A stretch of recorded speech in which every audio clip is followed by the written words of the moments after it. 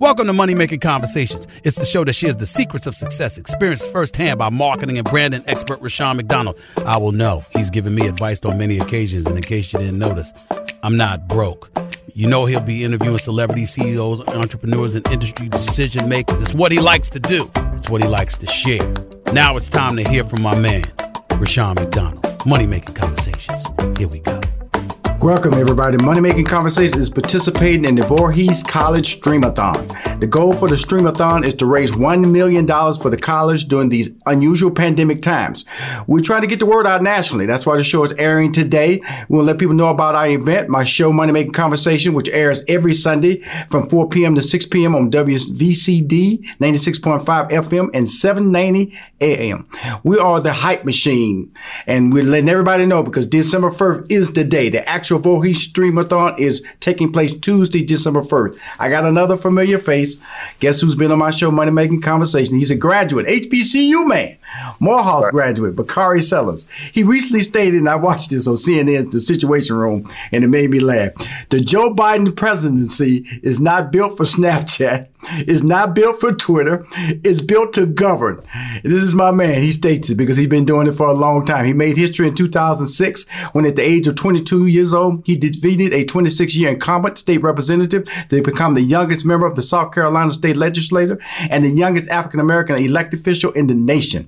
He's a man. He's special. The roots are most influential African-American male. He practices law with the Strom Law Firm in Columbia, South Carolina, and is a political commentator. Like I stated earlier, I saw him on The Situation Room.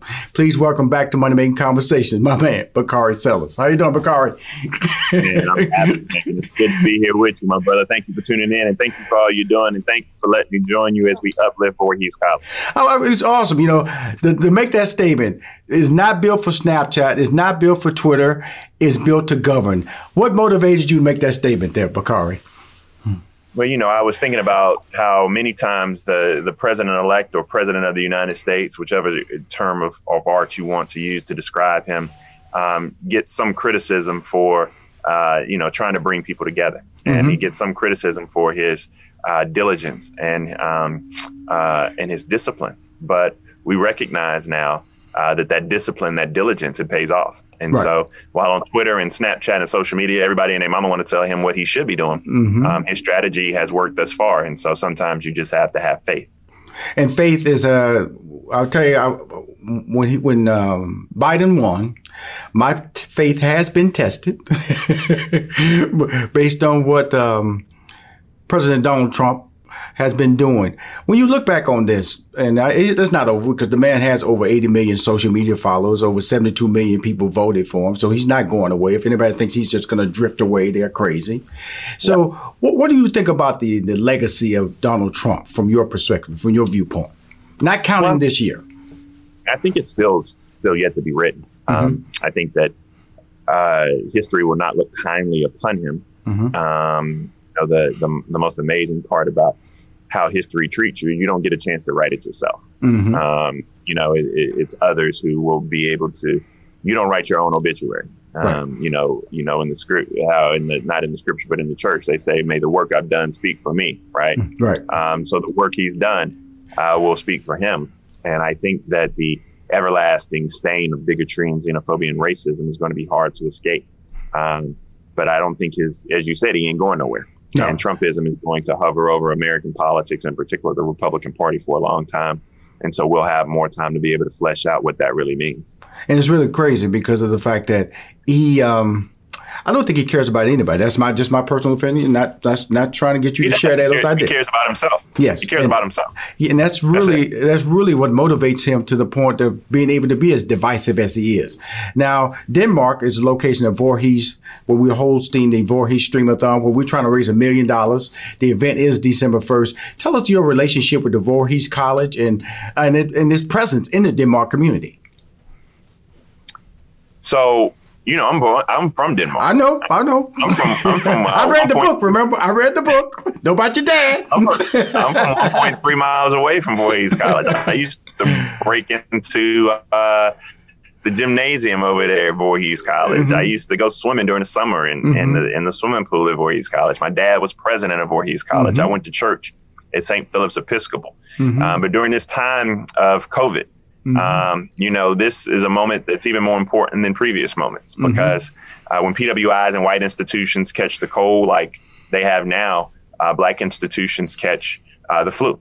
And so what we're seeing right now are these institutions where they're not able to have students on campus really need these dollars and resources. And so, like King said, not just the I have a dream speech, but that fierce urgency of now. This is a really, really important moment for this institution to make sure that it not just survives, but thrives going into 2021 and beyond. Well, Vice President-elect is an HBCU grad, Howard University. Do you think that's important for the HBCU brand, the HBCU alumni, to have someone in that power position? Because HBCUs are always struggling to find their voice financially. Donald Trump, when he signed into law the budget in September of 2019, said he did more for HBCU schools than anybody had done in history. What can Kamala Harris do, Vice President-elect Kamala Harris, do for HBCU schools moving forward? One big example, making sure that there is no question about the value of the HBCU experience. And always look at Kamala Harris and see that as a Howard grad, she's now in the room. She is one step away from being, or one breath away from being president of the United States. So that's first. Right. Second thing is, it's always about that shared experience, because she's lived that experience. She knows how to bring that to the table. And you know this better than most. Anytime you have a bad Black woman at the table with you, you're stronger for her. And so I think that we're going to be stronger for having her there. And it's really, when you look at the whole situation now, you were born and raised in South Carolina, but you went to school in Atlanta, Georgia in particular. So now we have a very interesting Senate race that's going down between the Democrats and Republicans, where 2 seats can create an imbalance or balance in the Senate. And then also, but I want to go back and when Joe Biden was scuffling, when he got whipped real bad in Nevada, and then he came to South Carolina, and he calls him his friend, who came to his rescue. Let's talk about how important that was, and will his friend, that's James Clyburn, play a role into the upcoming administration of Joe Biden? Well, I don't think Jim's going to D.C. Jim is 80 years old. He ain't trying to go up there and work that hard. So no, I don't.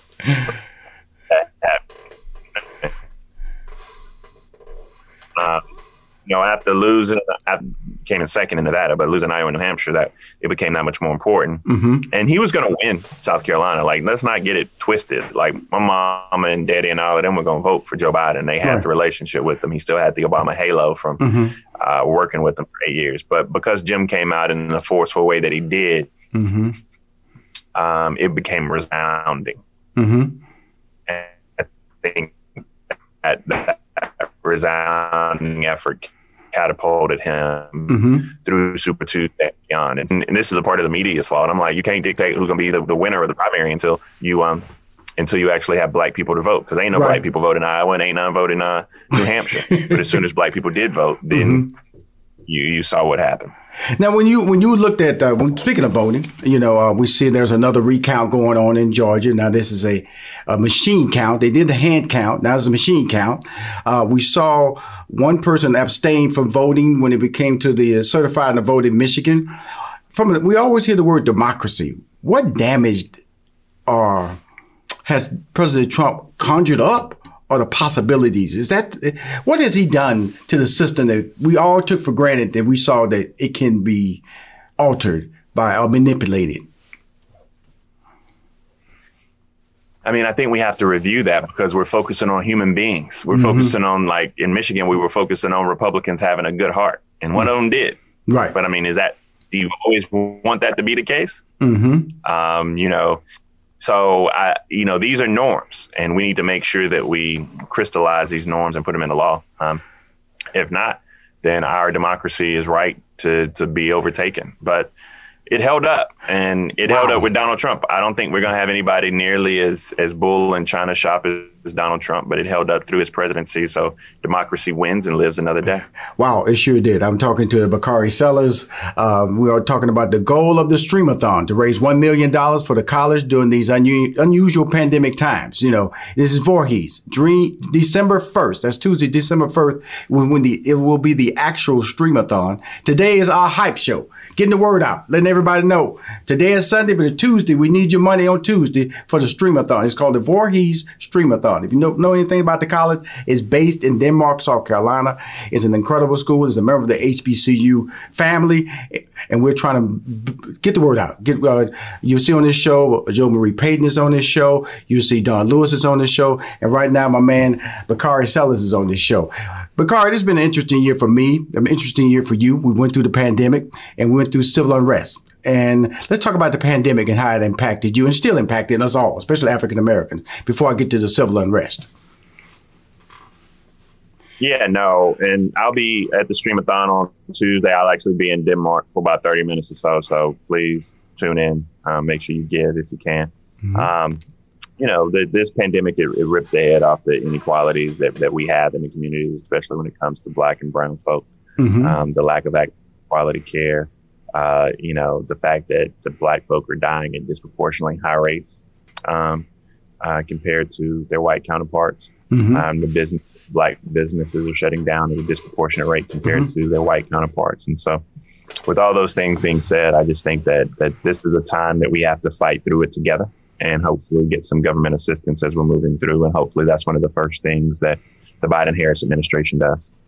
Will it happen, though, with the divisiveness? You know, we know there's Democratic lead in the House. Now we're looking at these two seats. It could be 50-50, and the tie is being broken by our Vice President-elect, Kamala Harris.